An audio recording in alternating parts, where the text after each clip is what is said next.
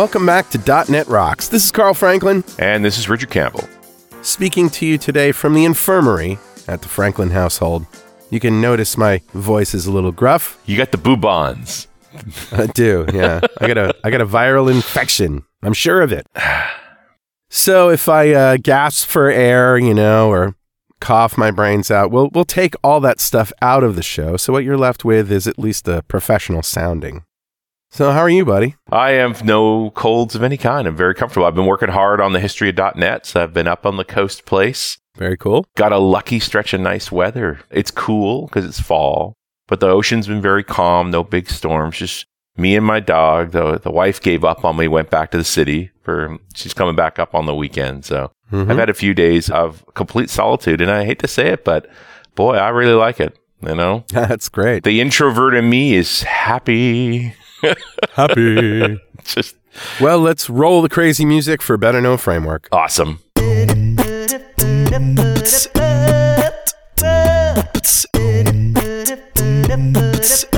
right, dude, what do you got? I'm going to ask you which you would prefer. Okay. So I have an app that's pretty cool that I could share. Yes. And I know you would like it because of the work that you do. Yeah. And I also have a YouTube video of the Franklin Brothers Band playing She Won, one of my original songs, live. Yep. Mixed and mastered, and it looks and sounds delicious. Which would you prefer? Well, I mean, I know She Won very well. In fact, there is a long series of emails of you and I going back and forth of your reshot of that, the remake of it, because you turned it into a proper... I think we decided it was a lament when we were done. Yes. Right? Yes. So it's super personal to me because you made a poppy version of it first years ago. And then, so I everybody needs to hear that. I happen to know it and I'm a sucker for gadgets. So give me the gadget. Oh, okay. I didn't know where you were going there. So give me the gadget. There you go. All right. It's an app. Okay. It's called Evernote. Oh, classic. Yeah. You use it? No, I'm a OneNote guy. I know it. I used it back in the day. Evernote had the synchronized across multiple device thing nailed first. Yeah. But the moment OneNote finally got that working, I switched to OneNote. Okay. Well, Evernote is a very popular app, and they claim on their website, here's the elevator pitch. Searchable website screenshots saved from the web and available anywhere. Like you clip web pages as you browse, you keep them all in Evernote. But that's only a little bit of what it does, right? Oh, yeah. Yeah. It also lets you type notes or scan handwritten notes, add to-dos and photos and images, and even audio, and you can instantly search it. And you search across different devices. It's awesome. And easy to organize. And if you look I'm on the Play Store for the Android version, it's 4.5 stars. Yeah. Out of 1.5 million ratings. Yeah. Average of 4.5 stars. Yeah. Hard to argue with that. Yeah. You commit to a note system. Like every geek out from, I think, nuclear weapons on. Yep. I wrote all the scripts in OneNote. Yep. Just like that's reality. When you get committed to a tool like that, you end up with a legacy of stuff in there. Right. My My original thoughts on what would become Humanitarian Toolbox when that idea first came up, which is part of the 2012 road trip, they're in OneNote. Wow. That's sort of the reality. So it's very compelling. I like it better than paper notebooks because they're easier to access. They're easier to search. You're more likely to actually use them and go back to them. So yeah, very good. Can't say enough about using a tool like that. Cool. Well, that's what I got. What do you got? I grabbed a comment off of show 1222, the one we did with Benjamin Howarth back in November of 2015. So that's like 3 years ago now. That's a while ago. When we were thinking beyond the spa. Remember when we thought about spas? We don't seem to think about spas much anymore. Yeah, we just call them web pages now. Or apps. Yeah. And a bunch of great comments on that show, but this is the particular one that I read. This is from Rodney Foley, who said, hey guys, the second time you brought up JSON schemas and also referenced XML schemas, well, basically throw them up in your mouth while trying to get the phrase XML schema out of it. Maybe it's not just schemas that annoyed us. XML as a whole. I think it was the XML part of the schemas. It's just proof that not everything Tim Berners-Lee does is genius. You guys have obviously had some bad traumatic experiences around them and are fearful of JSON having schemas as well. You also speak of JSON schemas as something new, when what is occurring is that it's becoming popular and you're hearing about it for that reason. The JSON schema has been around since it was first introduced by the Internet Task Force Internet Draft way back in December 9th of 2009. and it's currently on its 4th draft. So in about a week, it'll be 6 years old. Although admittedly, there's lots of stuff that goes into first draft that nobody uses at all. So as somebody who's working on history stuff, counting first drafts as relevant of anything, pretty questionable. Yeah. I would like to see if I can help you see the light when it comes to XML schemas and make you not fear them or their JSON flavors. I've been using XML schemas for a long time. Maybe this is just Stockholm Syndrome. Have you considered that? Wait a minute. I don't fear them. I'm angry at them. Yes, that's right. This is not fear. This is loathing. There's a difference. Absolutely. Yeah, I'm with you on this. Yeah. And they found a more welcome replacement to DTD docs. Okay. If it's a choice between DTD and XML schema, I take your schema. Okay. I'll take XML. All right. It's okay.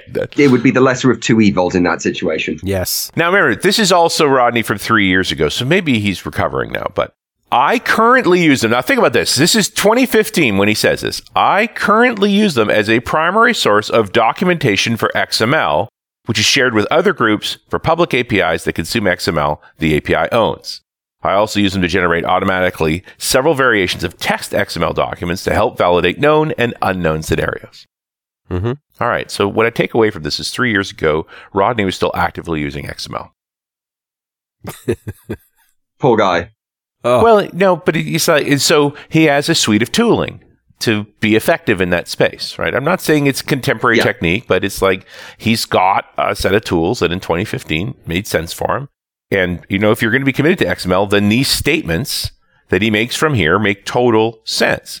I have never and will never use a schema to validate an XML document in a production environment. Yeah. I never even use the validation functionality of a schema outside the testing scenarios. That is primarily a form of documentation. I've also found a secondary use for at least one group at my company who become heavily dependent on the XSD files I create without knowing about what an XSD is. They use them for IntelliSense and Visual Studio when viewing and editing XML documentation by hand. It's a schema. It's a big old JSON file with a lot of stuff you can't read. Well, but also the fact that it feeds into IntelliSense and so forth. I mean, again, there's a workflow here. This is not, it's not like I have a bad habit on the side. Oh no, I'm fully committed to this space, right? Like I'm all in and, using the whole thing. You're committed. And it's the thing. It's like they clearly are using XML deeply inside their organization, and there is tooling in Visual Studio that makes it awesome. Yep. Right? That actually keeps it manageable. There's also JSON IntelliSense in Visual Studio, which I'm assuming comes from a sort of JSON schema syntax as well. Almost certainly. Yeah. I get it. Schemas have a place, but at the same time, your schema obviously has to evolve depending on your data contract and depending on how your software evolves. So, yeah, I'm ambivalent. I mean, I will say in legacy APIs that I've worked with in particular, taking a raw XML dump, generating a schema from it, and then being able to generate a class that serializes into that, the XSD tools in the .NET framework, now that's handy. Yeah. That's very handy. Yeah. But I wouldn't actually use the schema itself. I wouldn't use the XSD file in production. I'd simply take the class and then just go serialize. Well, and this is exactly what Rodney's describing.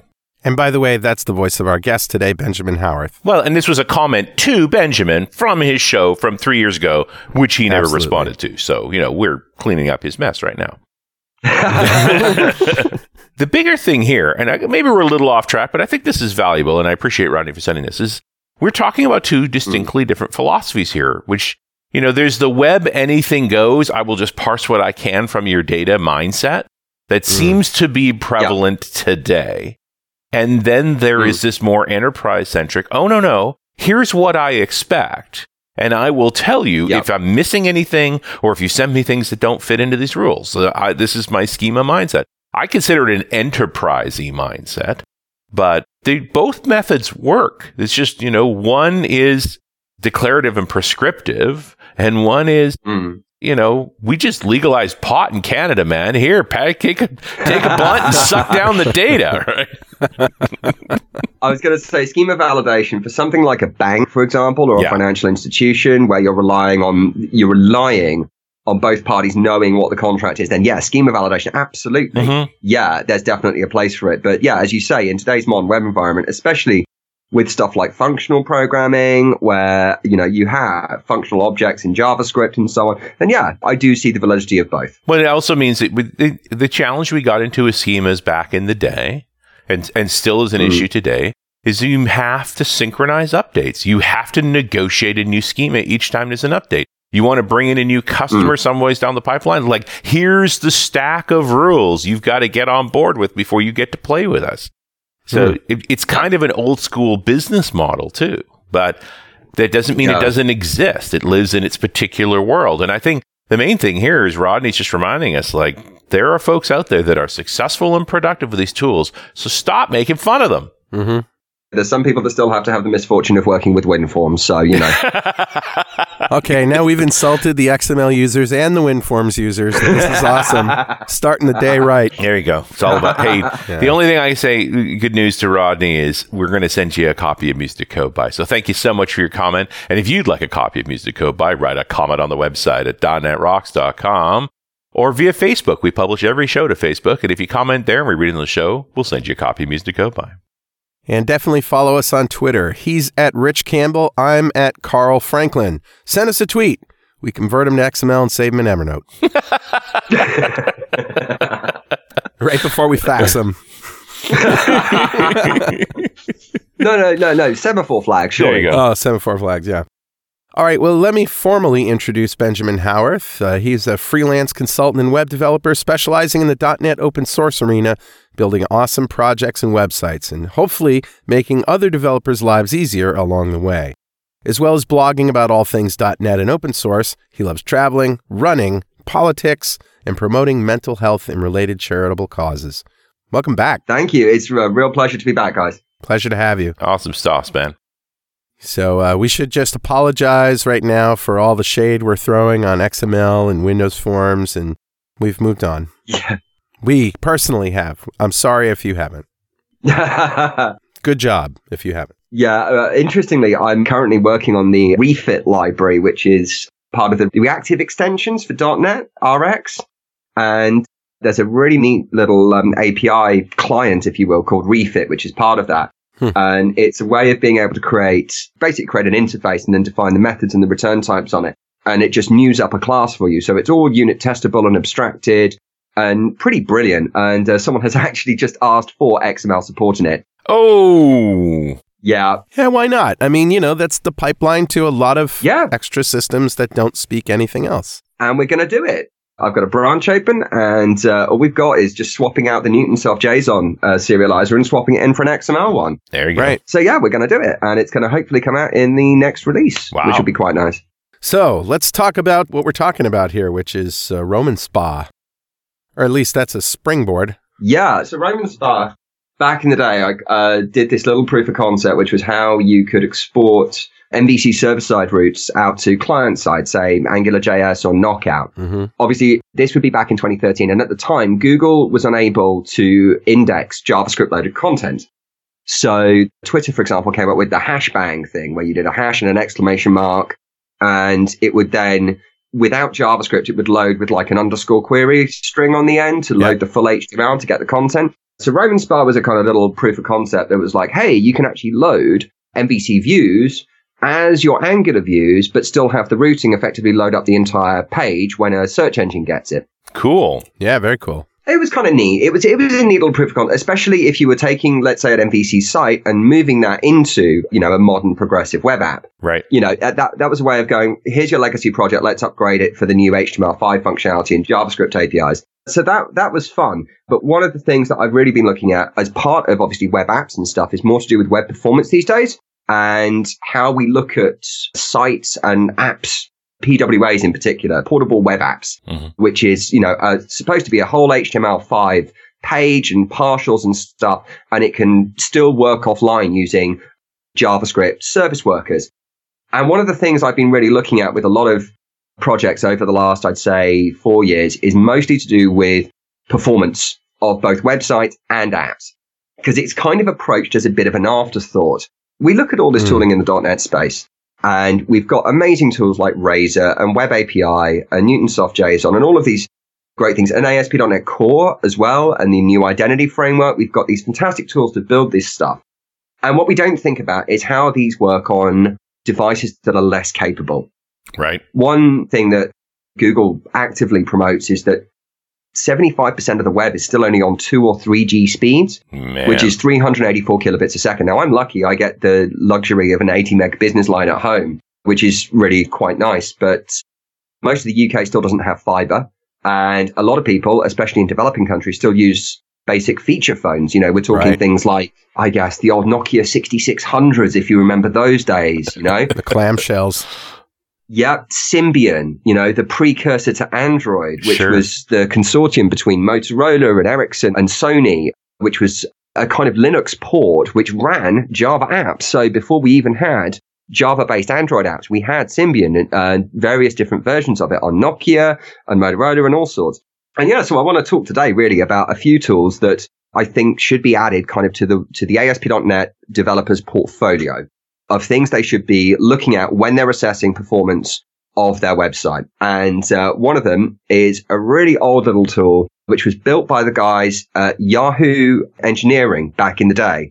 So do you remember the UE framework when loads of people were coming out with different JavaScript frameworks like jQuery, and there was Prototype was another one, and Scriptaculous, and the Yahoo UI framework was one of them. Oh, yes. Yeah. Before Microsoft I think this was 2008. It came with Visual Studio 2008. They were like, nope, we're going all in with jQuery, which kind of then won the argument. In 2010. Yeah, and that was a great move. And then that became standardized. And then everyone, when Google came out with Angular, everyone went, oh, right, jQuery sucks. Let's move to Angular. I don't think it was quite that simple, but yeah. we went on from there. jQuery had its issues. There's no two ways about it. But there was a lot of feeling around before Angular sort of bubbled to the top. Oh, yeah. I think as people started realizing that you could create effectively MVX, like model view model or model view controller stuff in the browser, that's where jQuery kind of started breaking down, basically. And I think Steve Sanderson came out with Knockout.js, which was an MVVM library on top of jQuery. And that was great. But then obviously, as you mentioned, jQuery had its issues. But back to the UE framework, as part of the UE toolkit, there's a chap called Marcel Duran, and he's worked for Yahoo, he's worked for Google. I'm not sure if he's worked for Microsoft, but I think he's currently at Google. He came out with a tool to help measure front-end website performance. So we're not just talking about how quickly it takes for the server, the ASP.NET, to actually render the HTML. We're talking about all the other factors like loading CSS, loading JavaScript, loading images, where they're placed within the page. Right. For example, if you place a CSS file in the body of the document, that will actually slow down the browser's ability to read those rules and then paint the elements on the screen. So, and he came up with this tool called YSlow. Yeah. That was Souders as well, wasn't it? I think Souders was talking about it. Oh, okay. Yeah. So YSlow was a great little browser extension which used to run 23 rules. If you pull it up, it's on yslow.org. Unfortunately, for whatever reason, I'm not entirely sure why, recently it stopped working in both Opera and Chrome. So I'm looking at the package manifest to try and recompile it to bring it back up to date and back into the marketplace, because it's still relevant. Sure. But it runs a load of different rules. Things like HTTP caching policies. Like if you're downloading a bunch of images, let's say little background images or in your CSS, then you should obviously set those. As part of the HTTP spec, there's like an expiry header, and that tells the browser how long to cache the file. So every time you go through every single page or every single part of your app, the browser knows, oh, I can go back to the cache. I don't have to keep on re-downloading this. Yeah. And it's a great little kind of checklist, if you will. I think it runs a total of 23 different rules. Benjamin, sorry to interrupt you for just this moment. I want to dive into this, but first, this very important message. Hi, this is Richard. The Dev Intersection Fall Show this year will be December 3rd to 6th in Las Vegas at the MGM Grand Hotel. The lineup is awesome. Scott Guthrie, Scott Hanselman, Scott Hunter, yes, all the Scotts. But also a ton of great industry speakers for some insight on what's coming up in the world of .NET. You know, Core 3 is bringing client technology like WinForms and WPF into play. Could it be time to migrate your existing desktop apps to this new technology? Come learn more at Dev Intersection, December 3rd to 6th in Las Vegas at the MGM Grand. Go to devintersection.com to register and use the code .NETROCKS to get a discount. And we're back. It's Richard Campbell, Carl Franklin, .NET Rocks. We're talking to Benjamin Howarth. And we're talking about why slow. Certainly one of my favorite areas. And I'm looking down the list of 23 because they're classic. And, number one is minimize HTTP requests. Yeah. Yes. And I know there's folks out there look at that and go, hey, dude, HTTP 2 makes that irrelevant. You would think so. Yeah. You would think so. Now, HTTP 2 is a great upgrade to the spec. What it means is if a server supports it, it will open one HTTP connection and download multiple resources over that connection. Right. Now, that sounds nice. However, that only applies per domain. So if you're downloading stuff from multiple domains, and again, this is actually something that's listed, reduce DNS lookups at number 10, so use less domains. But if you are using multiple domains, even if you're using HTTP 2, even if it's supported, that's still an extra connection. Yes. Right? So minimizing the number of connections is certainly a good start. And of course, we talk about things like minifying your CSS as part of this. So don't download 10 separate CSS files if you can just download one. Minify your JavaScript, same thing. There's another little technique which is known as CSS tweening, which is where you can take multiple background images used in different places in your site and then set all the places that that's used as basically one image and use background clipping to only show a tiny subsection. Right. So let's say you've got 10 images or something, and one of them is like a little Facebook icon or a Twitter icon, and that's maybe 30 pixels by 30 pixels. You set the background image to be your big master one that contains all those images, but then just clip it to that 30 pixels. And then the browser only needs to make one request. Yeah. And it can cache it, which is really handy. So yeah, so there's lots of little things in here. Let's see. gzip components. This is one that gets missed a lot. So trying to use either gzip or deflate, which are two compression algorithms, and you can shrink somewhere either between, I think it's somewhere between 30 and 70% off the request size by doing this. Mm-hmm. And a lot of people don't do it. No. Well, there was a problem in IE 5.5 a million billion years ago with the gzip formats. Oh, Lord. And, you talk about people's old crusty scars, right? It's like you had this one problem in 1998, and so you just don't use gzip forever after. Yeah. Right. So, I mean, gzip and deflate are now widely used, widely supported on all browsers, and you can do this stuff whether you're using a .NET platform or a Linux platform or whatever. But a lot of CDNs, I think, will actually natively support this as well. So I think the Azure CDN will automatically gzip if it detects that it can, which is really handy. But you wonder how many of these should just be automatic now, like the tooling does it for you. You shouldn't even think about it. Yeah, exactly. You should. But some of it still doesn't. And some people have custom setups. Some people have their own CDNs. I think the first podcast I did with you guys was in early 2014. I was talking about Umbraco Universal Music Studios. Yeah. Right. Yeah. And we had our own CDN, actually. And we didn't gzip at all. And I'm pretty sure they still don't, as it happens. So, yeah, that's kind of something that still has to be thought about. It's good stuff. Yeah, we've also got stuff like, let's see, put style sheets at the top, put scripts at the bottom. I've got a brilliant website that is a client project I've looked after for a while, and it's called verbier.com. It's a Swiss ski resort website. It's a very luxurious Swiss ski resort in the Alps. They haven't upgraded it for about 7 years. So it's a brilliant example of everything not what to do with your current website. It's not even mobile friendly. They haven't paid for a redesign. It's got nothing on it. One of the bugs in there was a lot of web developers will be familiar with the things like the Facebook like button, a little bit of a div and a script that you put in. Right. Someone had previously pasted that in the head of the document, which means that it thought that all the style sheets were actually in the body. So just by putting in some bad HTML, it basically broke the entire browser render and subsequently made it slower than it should have been. Yeah. Which is it's a really amateur mistake, but it has a massive impact on performance. Souders in his second book really dug into this idea of not causing CSS re-renders and so forth. Yes. And I think it wasn't on the original list because not enough people were using CSS when they were first talking about this. But as the web evolved and you started benchmarking, like, what's the problem here? You started seeing bad CSS behavior became a huge factor in actual render times. It's easy to get lost in latency and bandwidth concerns. But if you're torturing the guy's client machine, he's still having a bad experience. Exactly. So you've got this entire list of why slow stuff. And one of the things I love about this is, as well as having extensions for Firefox, Chrome, and Opera, and it did have one for Safari, I don't know how to dig into that one in detail. It's also got command line tools, and it also works as a headless plugin for Phantom.js, because I like talking about with web performance tools is it's nice to run these kind of benchmarks to get you kind of overview of what you're looking at and where you need to improve to begin with. But being able to run these automatically as part of your builds is a really powerful insight. So you can actually see, right, we actually changed the way this was structured, and now we see consistent improvement across lots of areas in the app.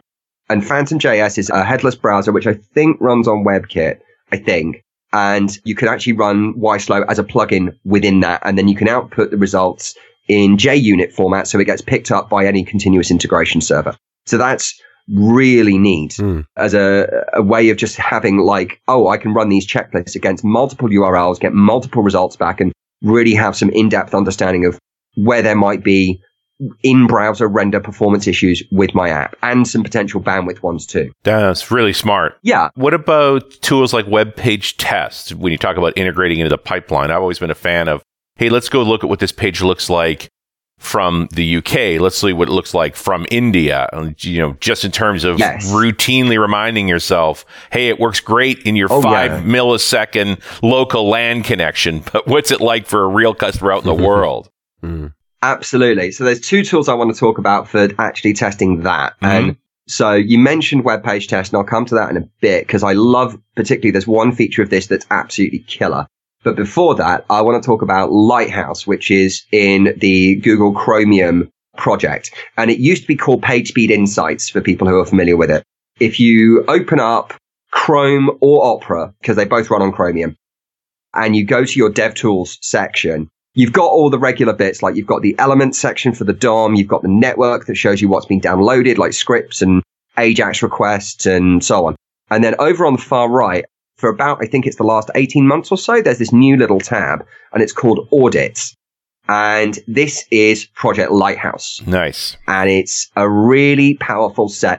Like YSlow, it runs a set of rules against your web page, but it goes into some more detail. And what it does is you can deliberately set it to replicate a really poor performing device with a really poor performing network connection. And this is where it gets really good, because what it uses by default, I think, is a Nexus 5 with a 3G internet connection. And so then it will run very similar rules to YSlow, but obviously upgraded. It will look more at things like CSS3 rules, right? Whether you're doing things well in terms of your responsive design, time to first meaningful paint. It will actually assess your content and start to determine when a user can actually interact with your page, along with things like running JavaScript too. I mentioned the Verbio.com website earlier. Unfortunately, at the beginning of the summer, it got hacked and taken down, and it's been offline since. But whenever I run this, basically, it takes about 25 seconds just to load on a 3G device on a Nexus. Yeah. It's a great reminder, Yeah. Oh, yeah. You're living in LTE land. Hey, Benjamin, hold that thought, because we have one more thing to do. Richard, you know what time it is. It must be that happy time again. Yeah, that's right. It's time to run this week's joke through an optimizer so that there's no fluff, only pure funny, cached and compressed for performance. If you say you minified the humor, we only get to giggle at it, right? Yeah, I know. You want to hear it again? I've already got it here. I can hear it anytime I want. I'll just 304 you that. It's fine. It reminds me, I could tell you a UDP joke, but I wouldn't know if you guys got it.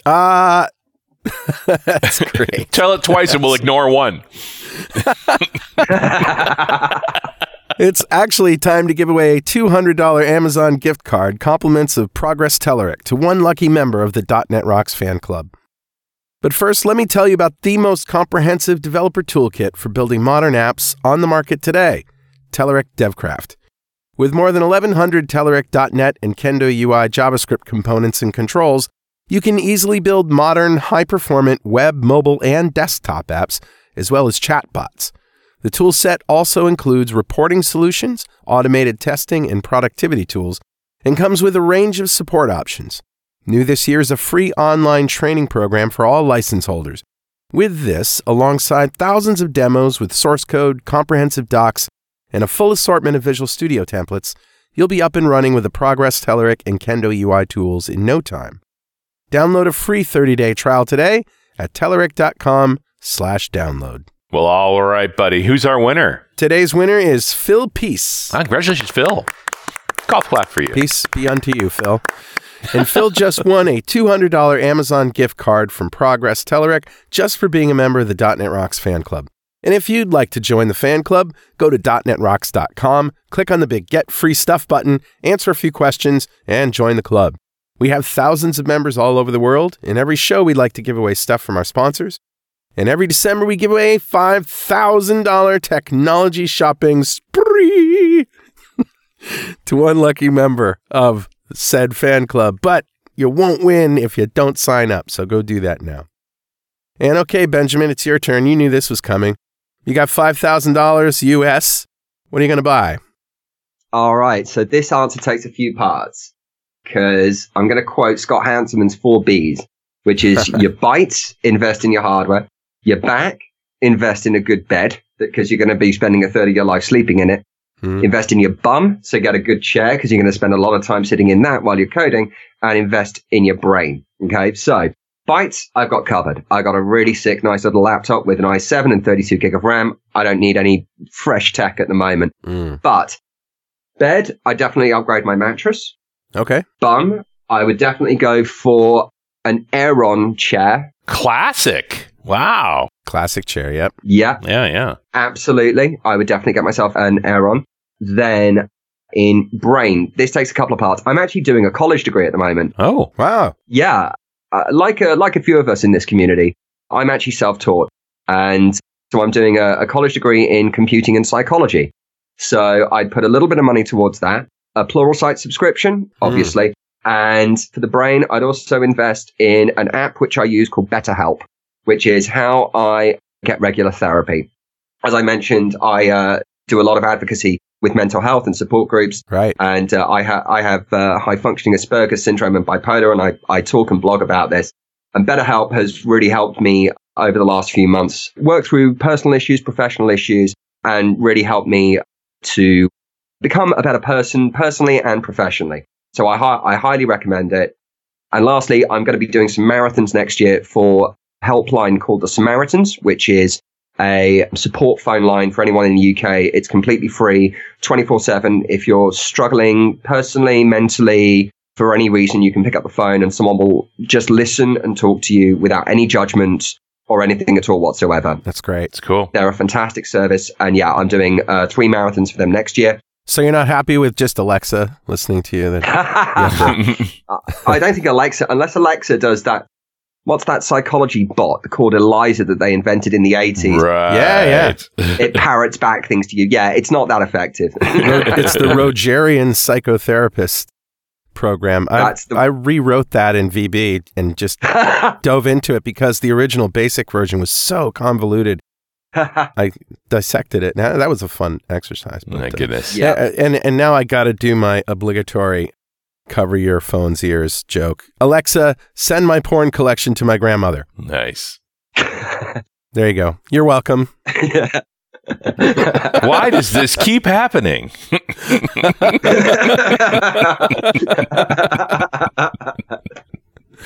Oh my I'm sorry. goodness. I can't find that. Oh my God. All right. That's quite a comprehensive list, Benjamin. I got to admit, it's really great thinking around all of those things. And good on you for supporting that community. Mental health is a severely overlooked problem. Yeah. We totally agree with you. It's something that in the UK in particular, there's a statistic.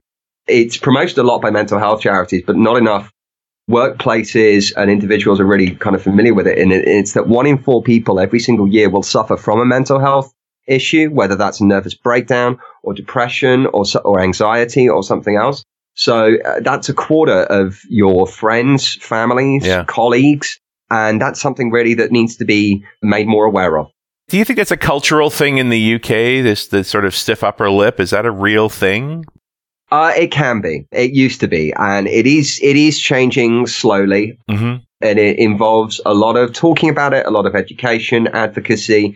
It involves people willing to open up. And I don't think that's necessarily a British thing. There is something about that. But I do think as we've definitely progressed as a technological society, I think it's become a lot easier to be able to accommodate people with these issues. Sure. Remote working, for example, for people who have anxiety is great. Yeah. You know, if I have a particularly bad episode or a very bad day, I can just, you know, say, you know what, I'm actually just going to work from home today, and I can still work, but I can, you know, actually take the time to really look after me.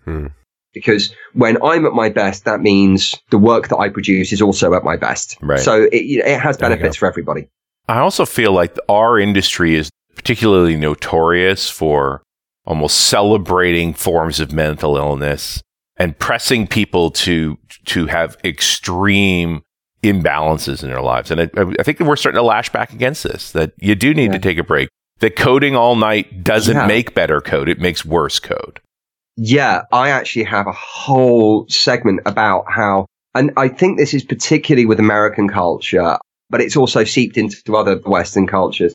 You know, during the 70s, when in Silicon Valley, Microsoft and Apple in the very early days, you know, programmers who were, a lot of them, particularly on, I'd say the autistic spectrum, were able to work for ridiculous hours, like 12, 14 hours a day with laser focus. And that's, you know, that's a side effect of those kind of syndromes or disorders.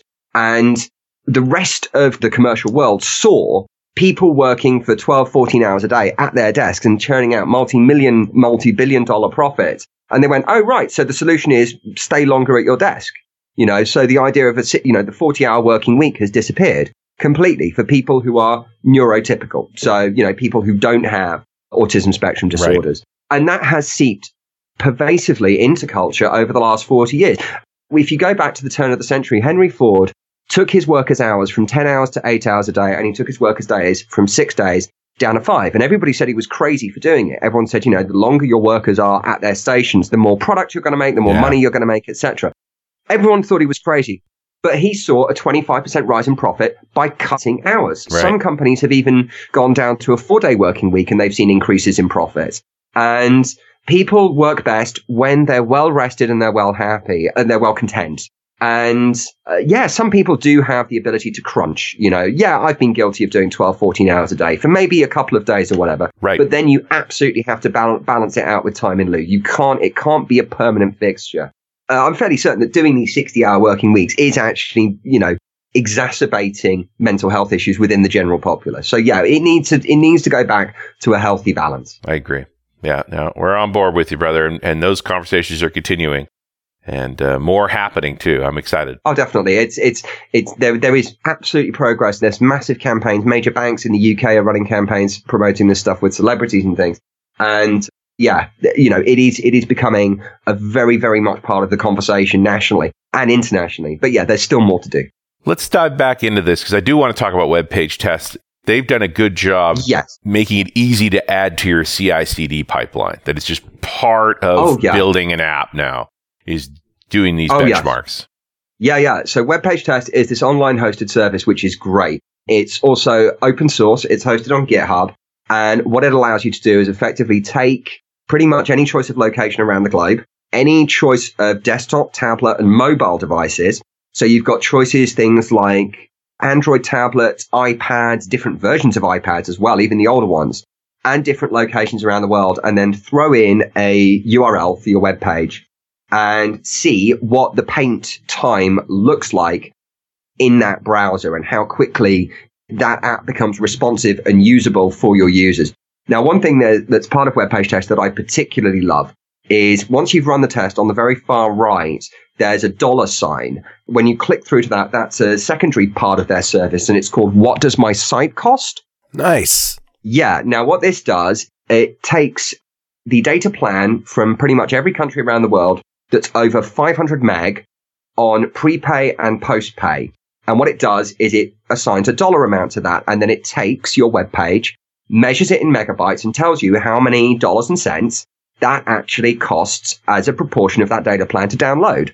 So I look at, let's say, one project I worked on 3 years ago was the FIA Formula E, the Electric Class Motorsport Championship. And their website currently weighs in at 6 megabytes. Now, to put that in perspective, Holy man. Now, one, it's huge. Now, it's understandable because they're a sporting championship. Obviously, there's high resolution photography for fans and the press and so on. But 6 megabytes, by comparison, 20 years ago, Doom used to be served up on a floppy disk that was less than 3 meg. Right. As in the entire computer game Doom. Yep. So, and that's the average size of a web page these days is actually 3 meg. Images, JavaScript, and CSS. And what we look at, there's one cost to us, which is obviously cloud storage and hosting. You know, we get measured per gig or per terabyte, how much we serve. What we don't look at is how much that actually costs our users out of their data plans. Sure. I've been doing talks about these tools all around the UK and Europe. And it's always really interesting. I ask people to stick their hands up. I ask them how many people have got an unlimited data plan. And it's maybe about 1 or 2, myself included. Right. And then I ask, what have you got? Have you got 5 gig, 10 gig, 20 gig, whatever? People have got capped data plans. And one of the things that we should be doing as web developers is making sure that not only is our stuff as responsive and as quick as possible, not just for our regular users, but for our users on 2 and 3G and on feature phones, we should also be looking to make it as cheap as possible because bandwidth is expensive. And a great problem that Eric Meyer and Troy Hunt discuss, I'm not sure if you saw this on Twitter. Eric Meyer sits on the CSS working group for the W3C. Right. Famously, he has color on the HTML spec named after his late 6-year-old daughter, Rebecca Purple. And he was doing a training class out in Uganda, and he was having massive issues because they've only got 50 gig of data to cover several towns and villages because it's a satellite connection. Right. And on top of that, because a lot of websites have been using HTTPS, it means that because they're encrypted end to end, they can't be cached in the middle by, let's say, a local cache or local proxy. And this causes problems because obviously that 50 gig gets used up very quickly. So I've been investigating maybe how to try and use SSL man in the middle, maybe using something like a Raspberry Pi with a couple of 2 terabyte hard disks on the back of it. But that's only part of the problem. Part of the problem is that because they're so big and because obviously this information only gets cached per PC and you've got 20 kids in a classroom trying to download, let's say, a 5 or 6 meg website, suddenly that bandwidth becomes a very, very precious resource, almost as precious as water. And, you know, that is something that we as web developers have a real obligation to try and keep that as small as possible. So things like gzipping, reducing the number of HTTP requests, you know, all of these things and good cache strategies for the browser, making sure that when we do serve up something that works, it's got to be as reusable and as cheap as possible, basically. Yeah. So, and that's why I love web page tests because it shows you from all around the globe. And one of the great things is, again, it's got an NPM module, so you can CI/CD this stuff. You can actually run a global map and say, right, I want to test in 50 different locations around the globe on loads of different devices to find out how good this is or how bad it is, depending on where you are. So yeah, it's a fantastic tool. Have you used Responsinator? I have not. I get a hunch. Is that one of those CSS above the fold generators? Yeah, I believe so. So the idea of a CSS generator is it splits your CSS file into firstly what you see on screen, and then the second CSS file loads everything as you scroll down, basically. It lazy loads. And I only have one problem with this. What's above the fold depending on the screen size? Yeah. That's the problem. Like, I've got a laptop that's 1366 by 768. I've got a screen over here that's 1920 by 1080. An iPad is 1024 by 768, depending on the orientation. So it's really not about performance. It's just about how it's going to look at a certain screen size.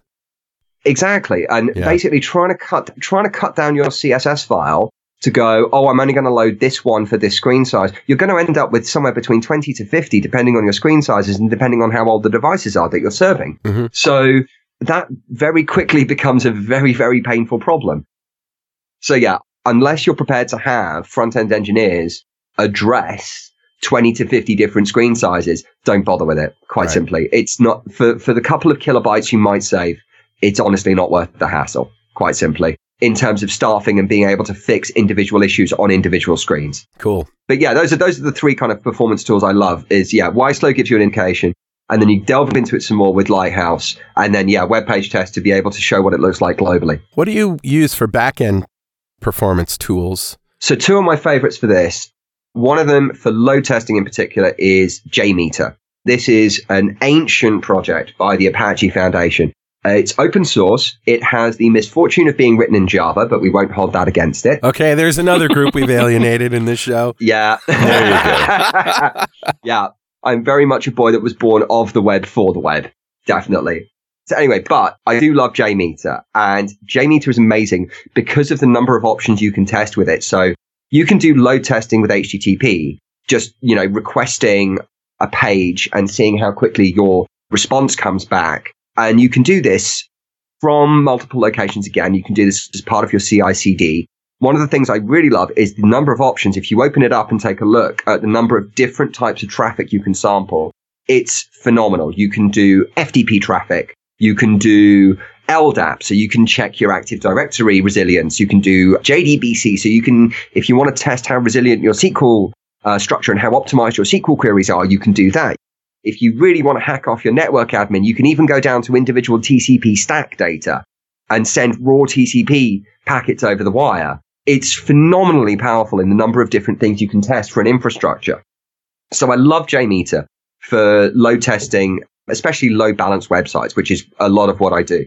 And then in the .NET space, there's two tools. One of them is Mini Profiler, which I love. It's made by the guys over at Stack Exchange who use it on Stack Overflows. Nice. Yeah, if it's good enough for them, it's pretty much good enough for everybody. It's got support for web forms, MVC, Entity Framework 5 and 6, RavenDB, and it gives you a full breakdown by breakdown, like stopwatch, start, stop stuff that then shows up in the browser. So when you load a page, you can look at every single section of that page, especially in MVC. And I think it also shows background tasks, things like web services that have been called since the last time you showed it. So you can also use it for web API testing as well.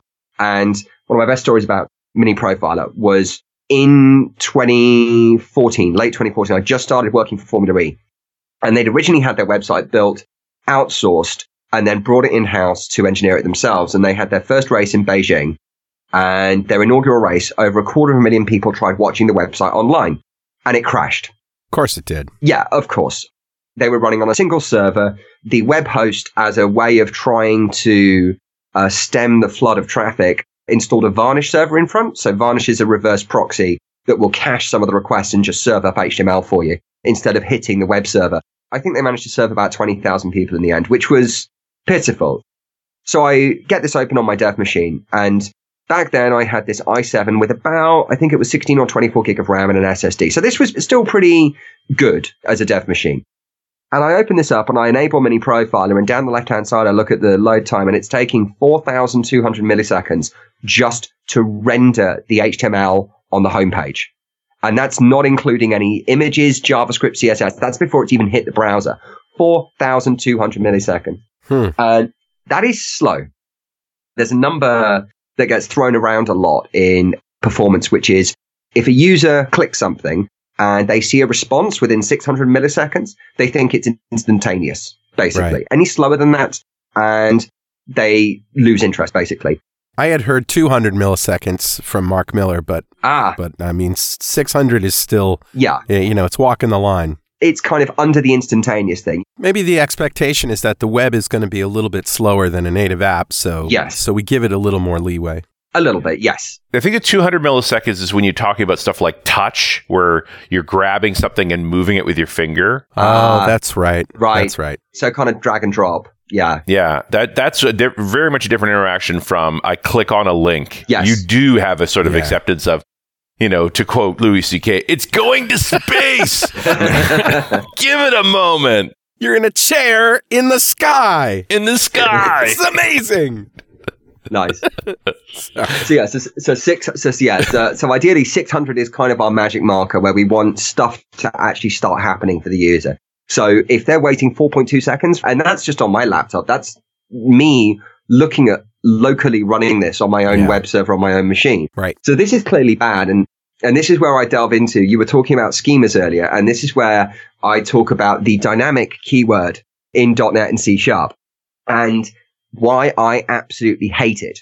Commonly, I work with the CMS Umbraco, very popular, open source, and back in the day, they used to have dynamic APIs. Now, what this allows you to is basically And this is perfect for JSON, right? If you get a JSON object for an endpoint and you don't know the schema, dynamic is perfect. Yeah. Because if you don't know if a property exists, dynamic is absolutely fantastic for this.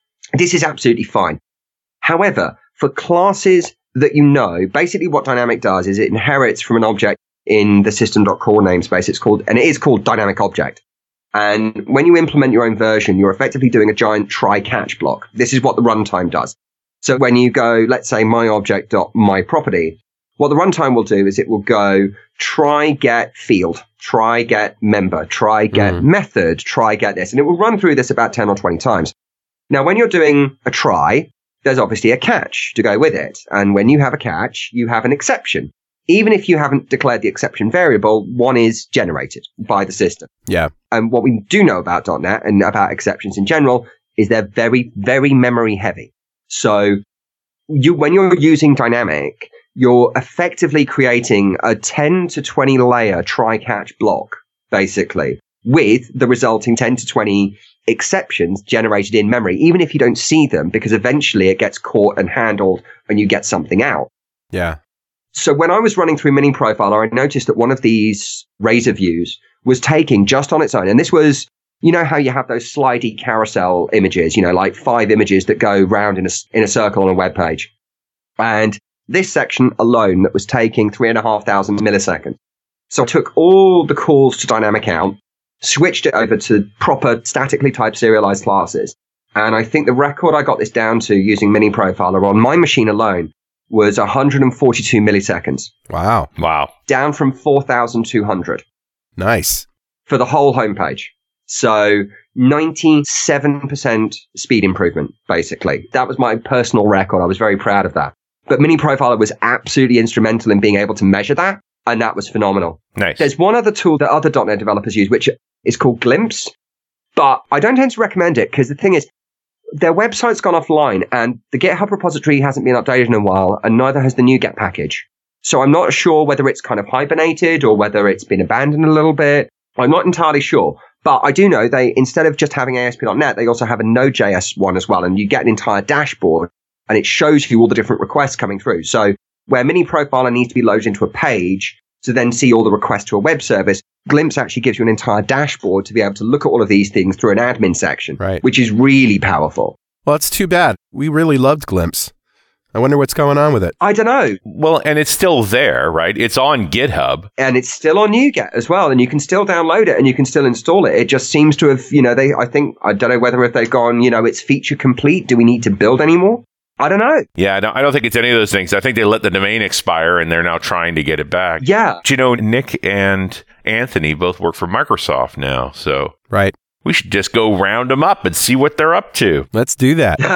Yeah. What's going on with Glimpse? We have that power. Go have a chat with them. Because that was a great project. And I'd love to see it kind of brought back with some good documentation, good demos. Because from what I've seen of some of the old screenshots kicking around, it's a kick-ass project. And yeah, that's really awesome. So from the .NET tooling side, that's what I use for the server side is JMeter for testing, load balancing and stuff, and then Mini Profiler for the actual going into detail in MVC and web forms and stuff. And then for ongoing monitoring, obviously you want to have a little spot out, like it, keep an eye on performance metrics when you're actually in production. My personal favorite is New Relic, because at Universal Music Studios, we used it to identify a problem with a SignalR AngularJS app.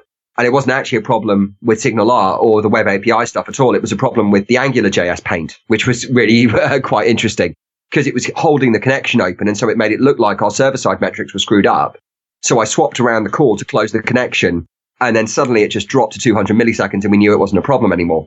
So New Relic was really good for that. Hey, Benjamin, we're running out of time here. So we'd like to bring this to a nice, tidy conclusion.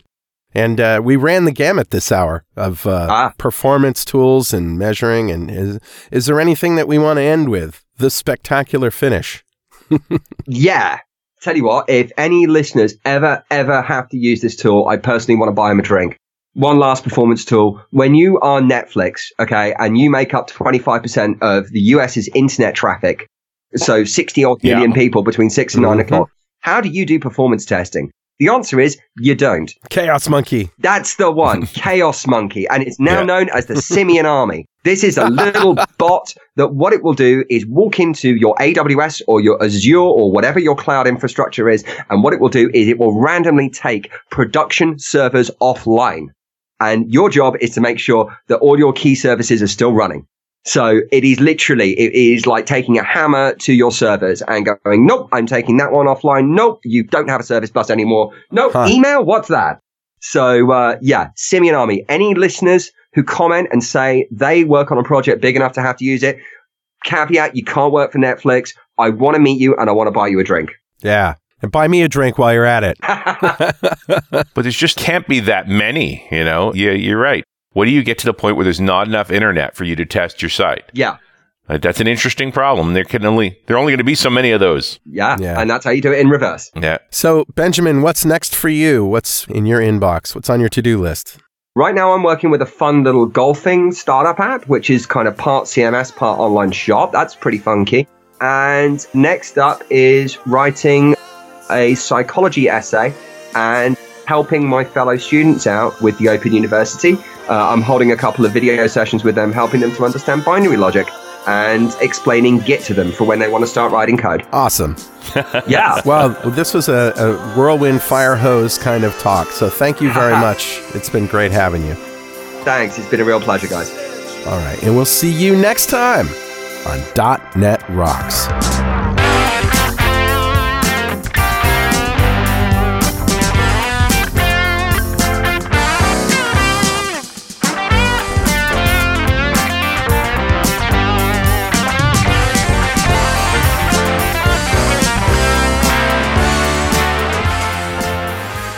.NET Rocks is brought to you by Franklin's Net and produced by Pwop Studios, a full-service audio, video, and post-production facility located physically in New London, Connecticut, and of course in the cloud. Online at pwop.com. Visit our website at dotnetrocks.com for RSS feeds, downloads, mobile apps, comments, and access to the full archives going back to show number 1, recorded in September 2002. And make sure you check out our sponsors. They keep us in business. Now go write some code. See you next time. Got transmitter banned by the FCC. Yes, I'm